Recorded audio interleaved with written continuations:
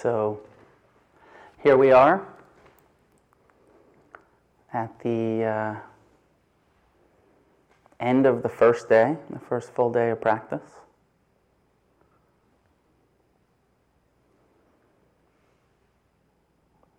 Often, in my experience, the first day of a retreat is difficult, major adjustment from the busyness of life filled with distractions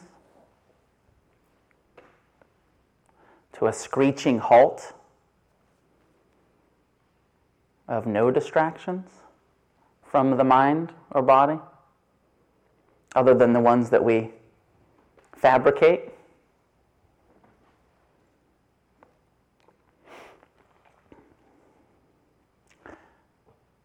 So if you've been having a difficult time today,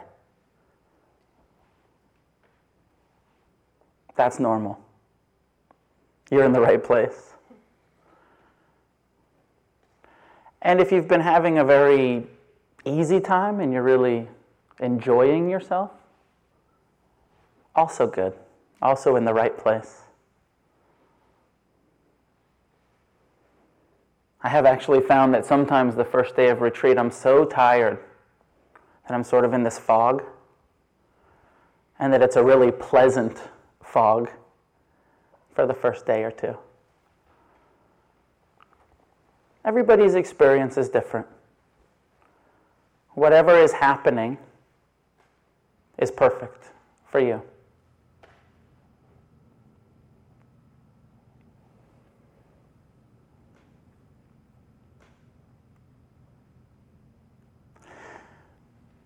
I had the feeling today, seeing everybody practicing, sitting and walking slowly and sort of settling in, of just a lot of appreciation.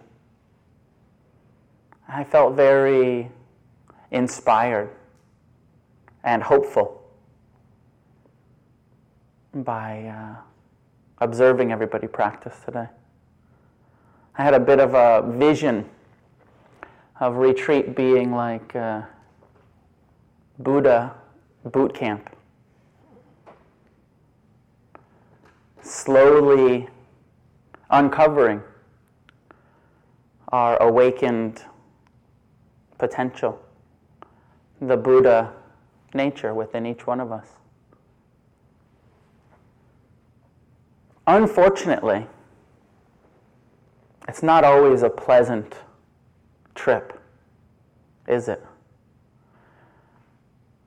Sometimes this uncovering, this process of mindfulness, of paying attention, really shows us some difficult things about our own minds, about how we relate to the discomfort of our bodies, about how loud the judgments, fears, desires are.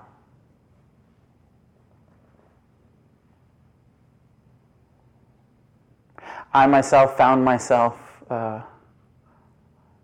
a meditation retreat at 19 years old. Not quite sure what I was doing there.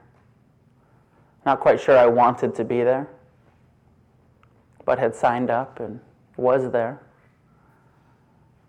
I remember the first full day and just how many times my mind said, "Run." There is so many better things to be doing. And how insistent my mind was that I had made a mistake.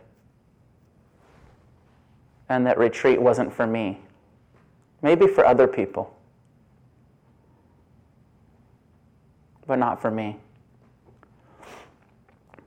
I had a very difficult time even staying, because my mind was so loud, and at that point I was completely identified and addicted to everything my mind said, still really believing my thoughts, my feelings. But for whatever reason, I decided I'd stick it out. And it didn't get much better. But I felt such a sense of accomplishment when the retreat was over, that I had stayed, that I hadn't done what my mind told me to do, that I had defied it. Because my mind has gotten me into a lot of trouble. If I do what my mind tells me to do, I cause a lot of suffering for myself, for other people too. So it's such a big teaching, and this practice of mindfulness is such a huge teaching that we actually don't have to obey our minds. That we can begin to relate to them through paying attention, through redirecting the attention to the breath, to the body, not staying lost in the stories, in the judgments, coming back over and over to the breath, to the physical experience, letting the mind be in the background. Such a relief. So freeing to get those moments of respite, of freedom.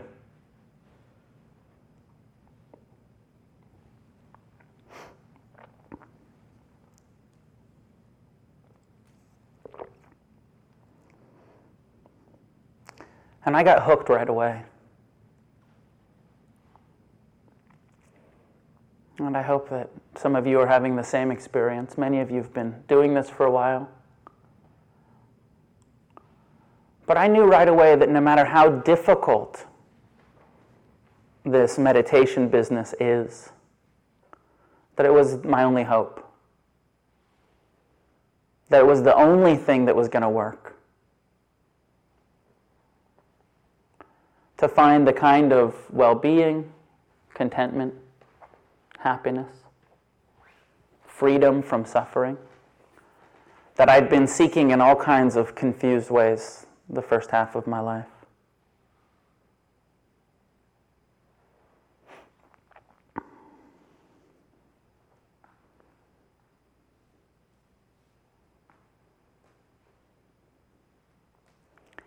But this practice takes a lot of effort, doesn't it?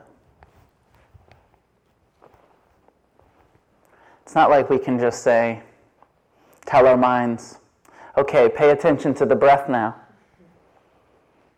I'll be back later. It's this constant effort. I've come to see and experience and understand that the Buddha taught that this whole process of awakening, this path of mindfulness that leads to wisdom and compassion, is this counter-instinctual process.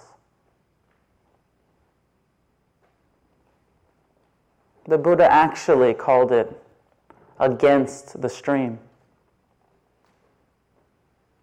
That it's a process of going against the norm, the stream of distraction.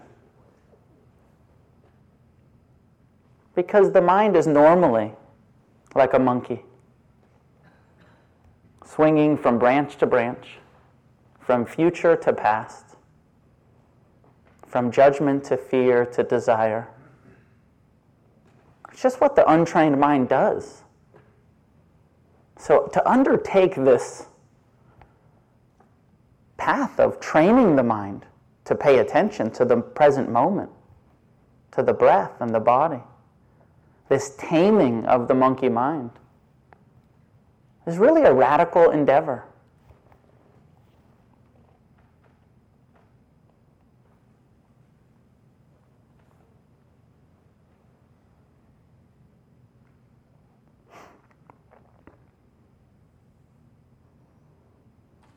I once asked a teacher, well, what's the definition of mindfulness? And they said, non-judgmental awareness. And I had a hard time understanding that because I got the awareness part, right? But a lot of what I was aware of was my judgments and judging myself for judging. I get the paying attention, mindfulness, awareness of what's happening.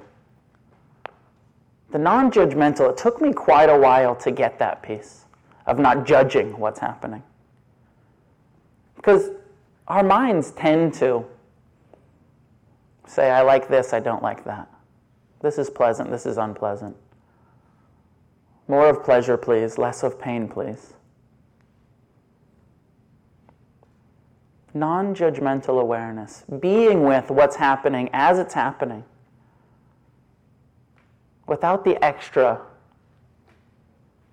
and I like it, I want to keep it, and I don't like it, I want to get rid of it.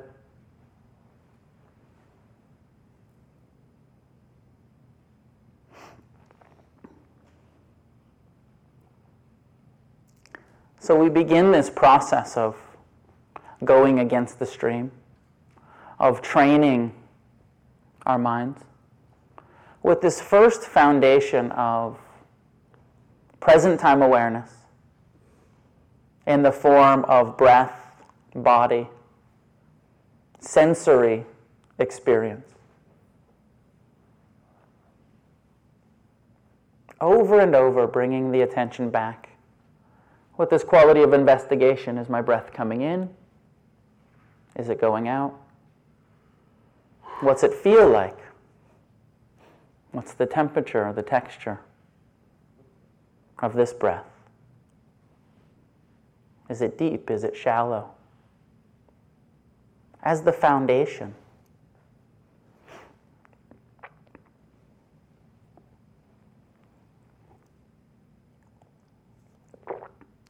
Present time awareness in itself, mindfulness in itself, I have found is quite a relief. Just letting go of the future and all of the fear of the future or craving of the future. Just letting go of the past, all of the difficulty of the past. It's quite a relief just to be in the here and now for those moments of pure, non-judgmental awareness. But in and of itself, that experience of mindfulness, that relief of present time awareness, isn't liberation, isn't freeing, isn't even really transformational.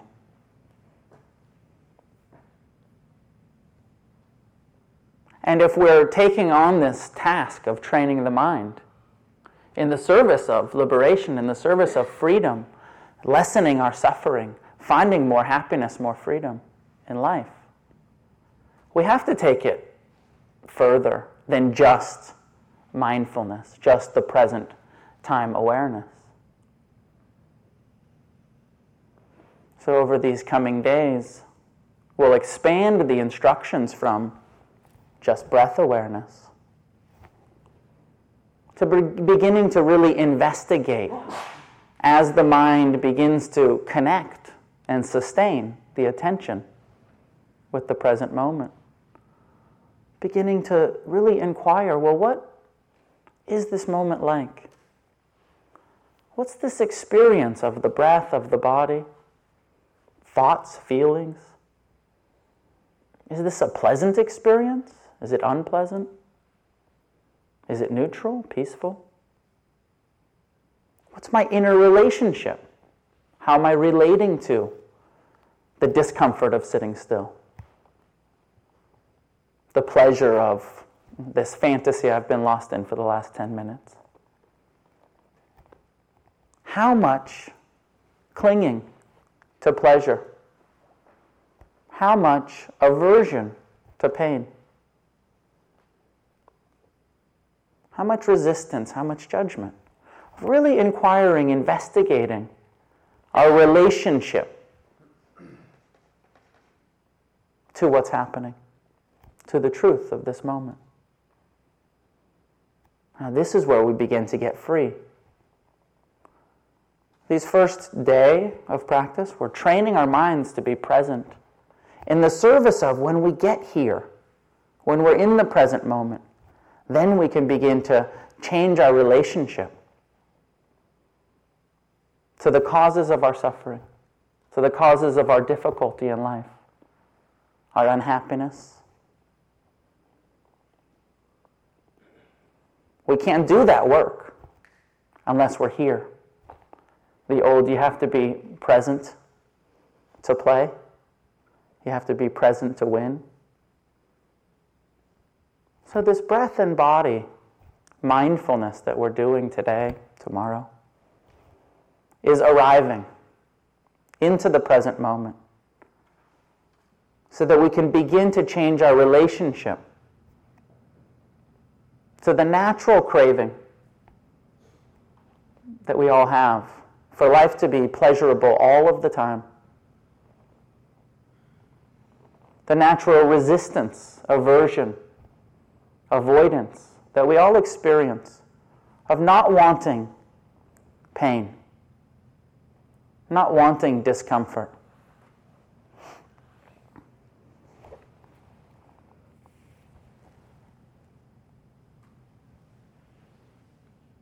There's a way in which this practice, even just the training of the mind, is this form of inner rebellion. We're rebelling against the habits, the conditioned, habitual tendencies of the mind and body. The mind's habit is to wander, is to plan and remember. And we're asking ourselves to break that habit, to rebel against that tendency, to focus and connect with the present moment over and over and over. We're asking ourselves to be kind, friendly, and accepting of discomfort. When the body's natural, biological response to pain is to push it away. It's our built-in biological survival mechanism to crave pleasure and to hate pain. It's how our species has survived. This pushing away, judging, fearing, this holding on to, craving, clinging, works very well for survival. Right? So that's why we're all still breathing. Yet, as we all know, I assume, it doesn't work so well for happiness. It doesn't work so well for contentment, for having a life that has some ease, some well-being, some freedom in it. If we can only be happy when life is pleasant, we're in big trouble. That means we're going to be unhappy more than half of the time, or at least half of the time. Because life is a balance of pleasure and pain.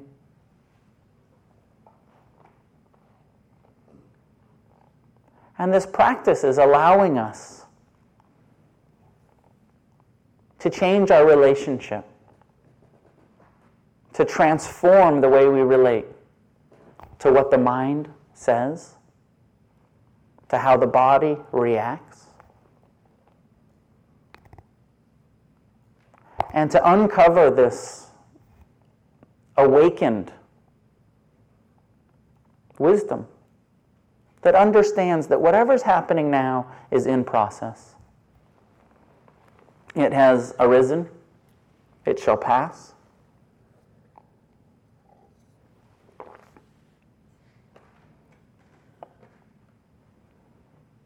constantly changing.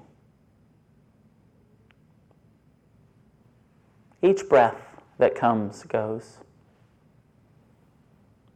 Each sensation changes, passes. Each emotion, each thought. Everything in process, being known by mindfulness, by awareness.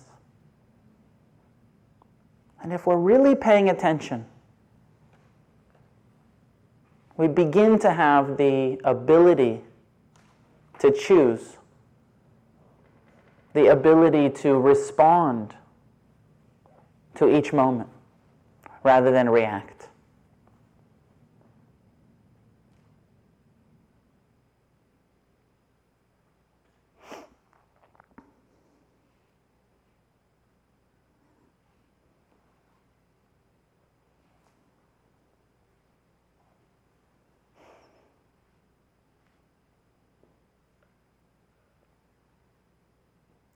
I personally don't think that just mindfulness is enough. I think that we have to add friendliness to our practice. Deborah said it last night. Paying attention, being aware of what's happening, and relating to it with kindness. Because if we're just mindful, if we're just paying attention to what's happening, it's a bit dry. It's a bit cold.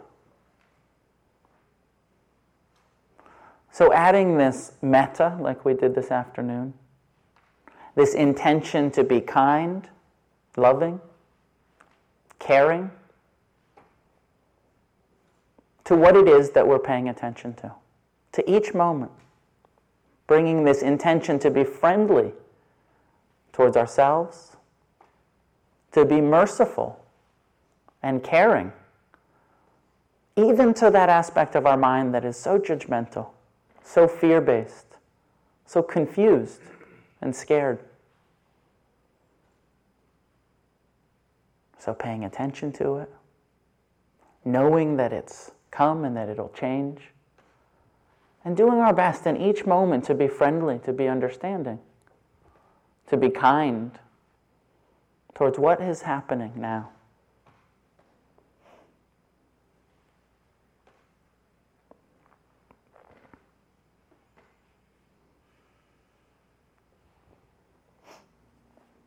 Now, when I first heard these teachings, I really got the mindfulness as being practical. I really got it. Present time awareness, letting go of the future, letting go of the past, being in the here and now, I really got it. When I started to hear these loving kindness, compassion teachings, I wasn't convinced. I thought maybe that's something extra the hippies added in.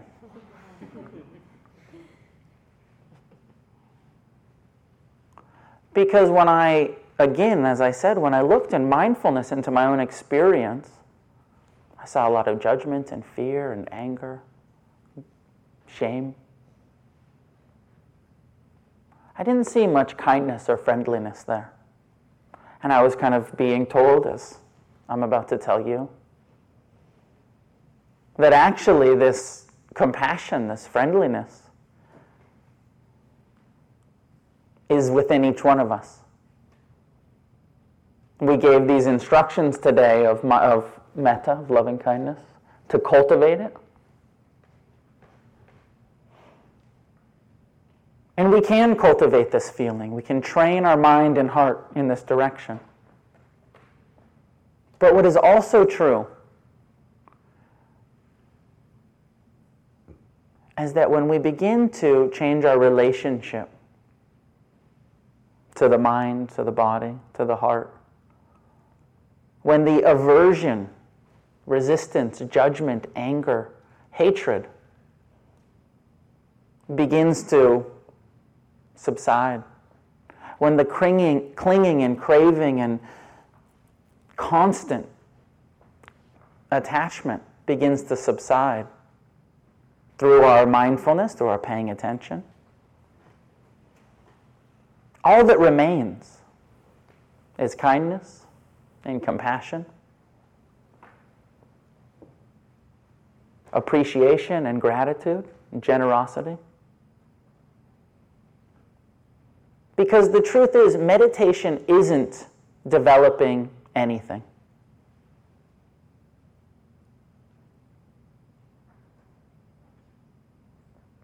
No matter how much you meditate, you're not going to develop anything that's not already here. Meditation is actually a process of uncovering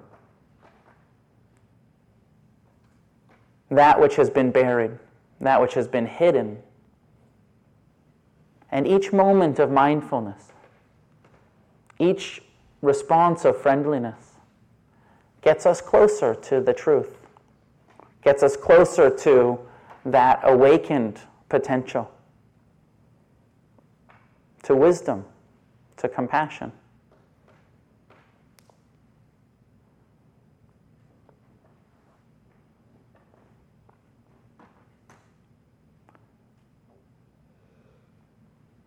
But this practice takes great effort. It takes the willingness to sit with discomfort, which is counter to our instincts. Our instincts say, discomfort, change your posture. Go for a walk. Turn on the television. Avoid it. Or at least judge it. At least get angry about the pain. This practice is asking us to sit with pain without judging it, without trying to get rid of it, and taking it even farther from our instincts, which is to soften, relax into it, accept it as it is, and meet it with compassion, to be friendly and kind towards our pain. And every cell in our being in the beginning is saying, this isn't safe. How could this be safe, to just accept pain? I'm supposed to run from pain. This is my biological survival.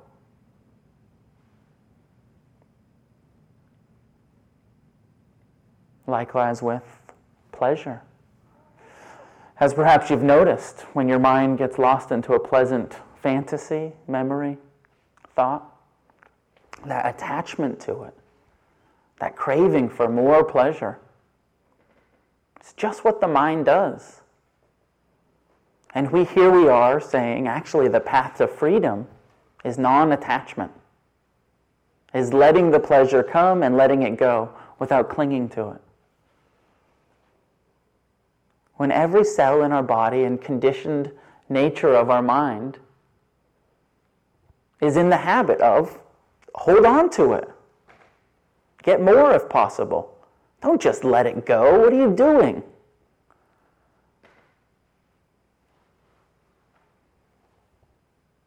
And so to change our relationship to this very natural human experience of a mind that is used to being distracted, a body that is used to pushing away pain, trying to hold on to pleasure.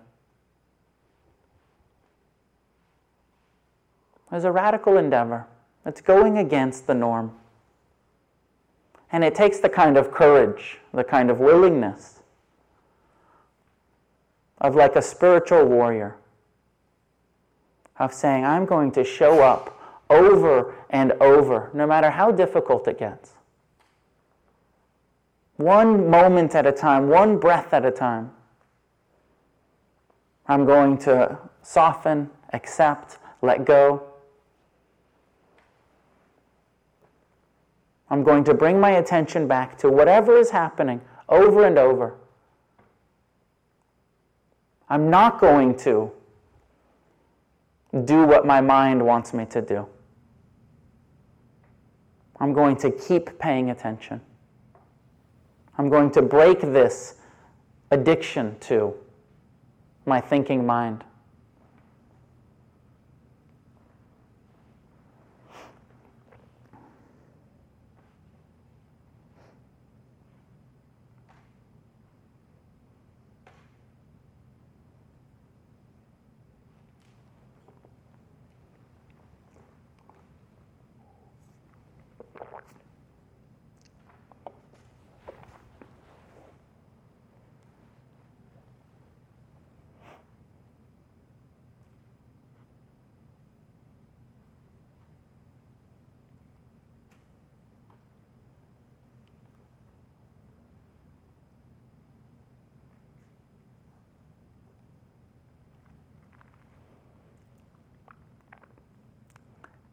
At this point, it's a bit like we have just stepped out of the matrix.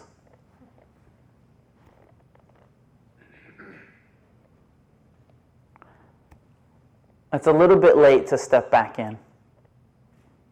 Once you've been paying attention for a little while, and you begin to see that the old habitual reactive way of living doesn't work. That it's a delusion, it's an illusion. That happiness comes from pleasure, or from avoidance or distraction.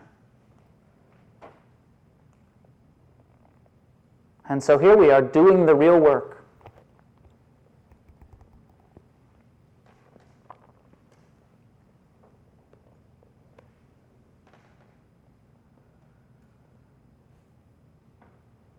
And this work that we're doing, that we've begun, that will continue, this practice, has the potential to lead to transformation, to happiness. This foundation that we're laying of mindfulness is the foundation that we can walk to freedom.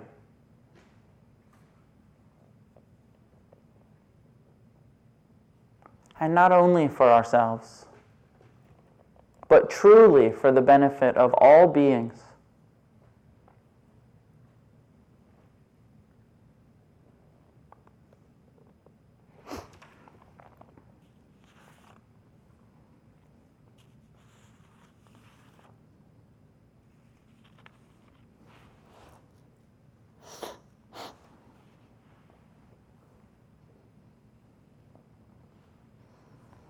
I want to end with this.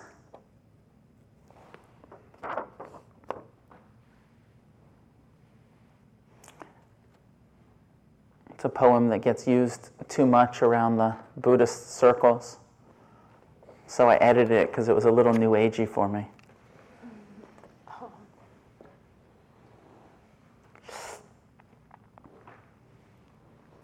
I don't care about what you do for a living.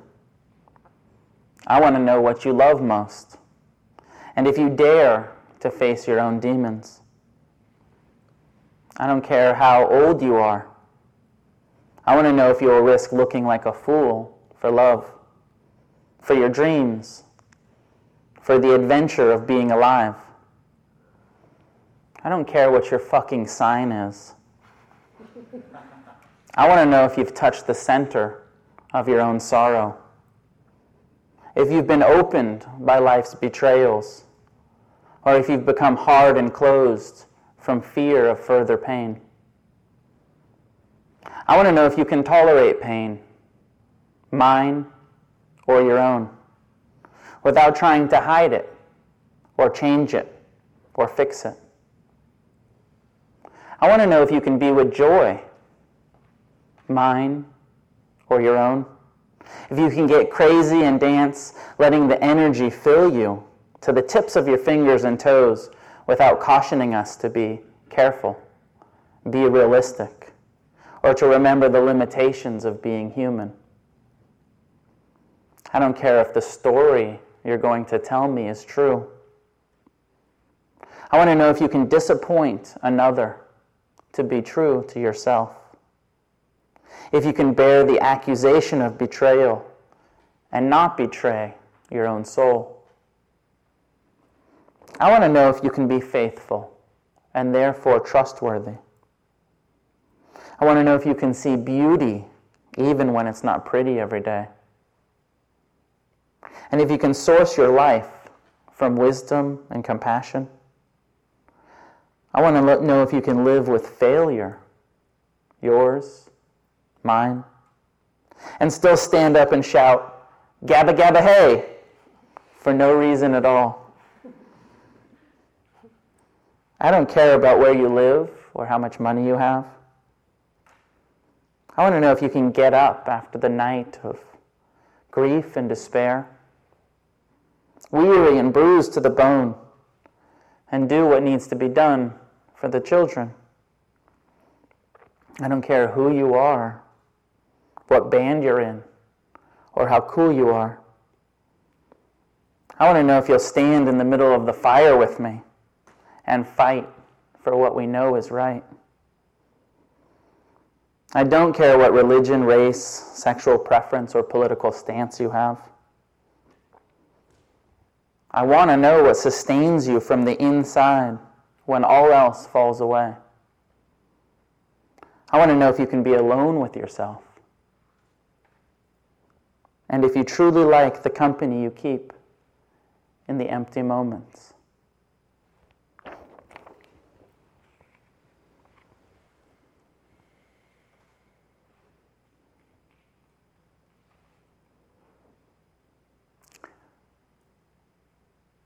Meditation retreats slowly taught me how to love myself,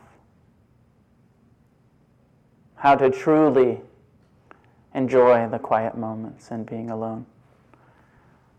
But I'll tell you the truth. It took me years of coming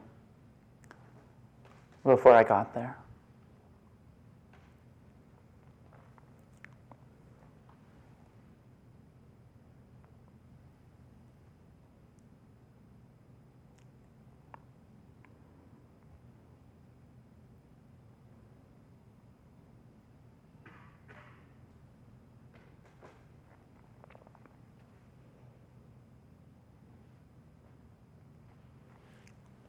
Thank you.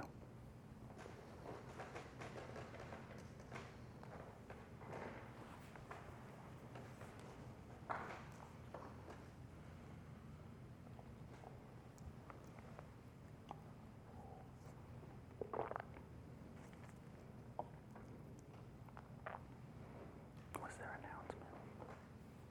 There was something about Oh.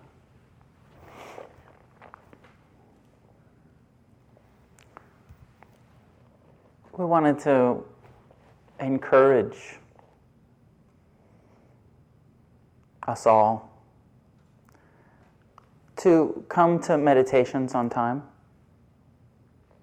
to follow the schedule to the best of your ability, and that once you're in the hall for a sitting, to stay, to not kind of come and go, but to come and sit for the period. Of course, if it's an emergency, get up. Don't stay if it's really, there's something going on. But have the intention in the practice to come and to sit for the period. And if you get uncomfortable, you can change your posture. But better to stay in the room if possible. And to do our best to be here on time. To create this container so that everybody is supporting each other, this Sangha practice we talked about last night.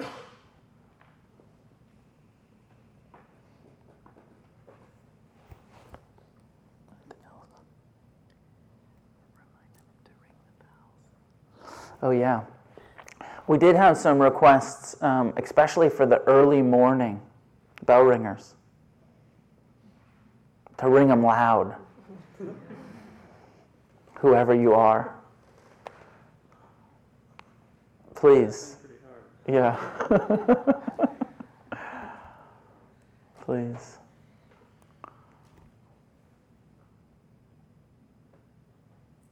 I'll just sit for a moment.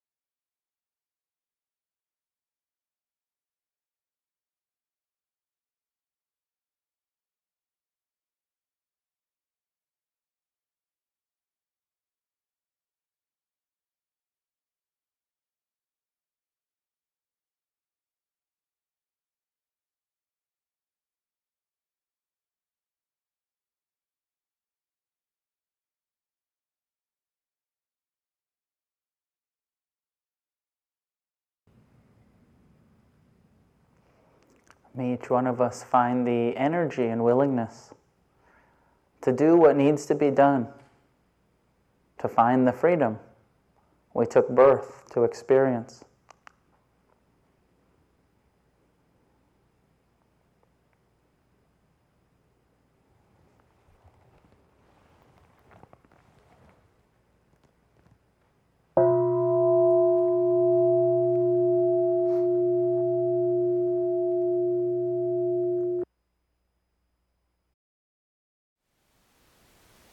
Thank you for listening.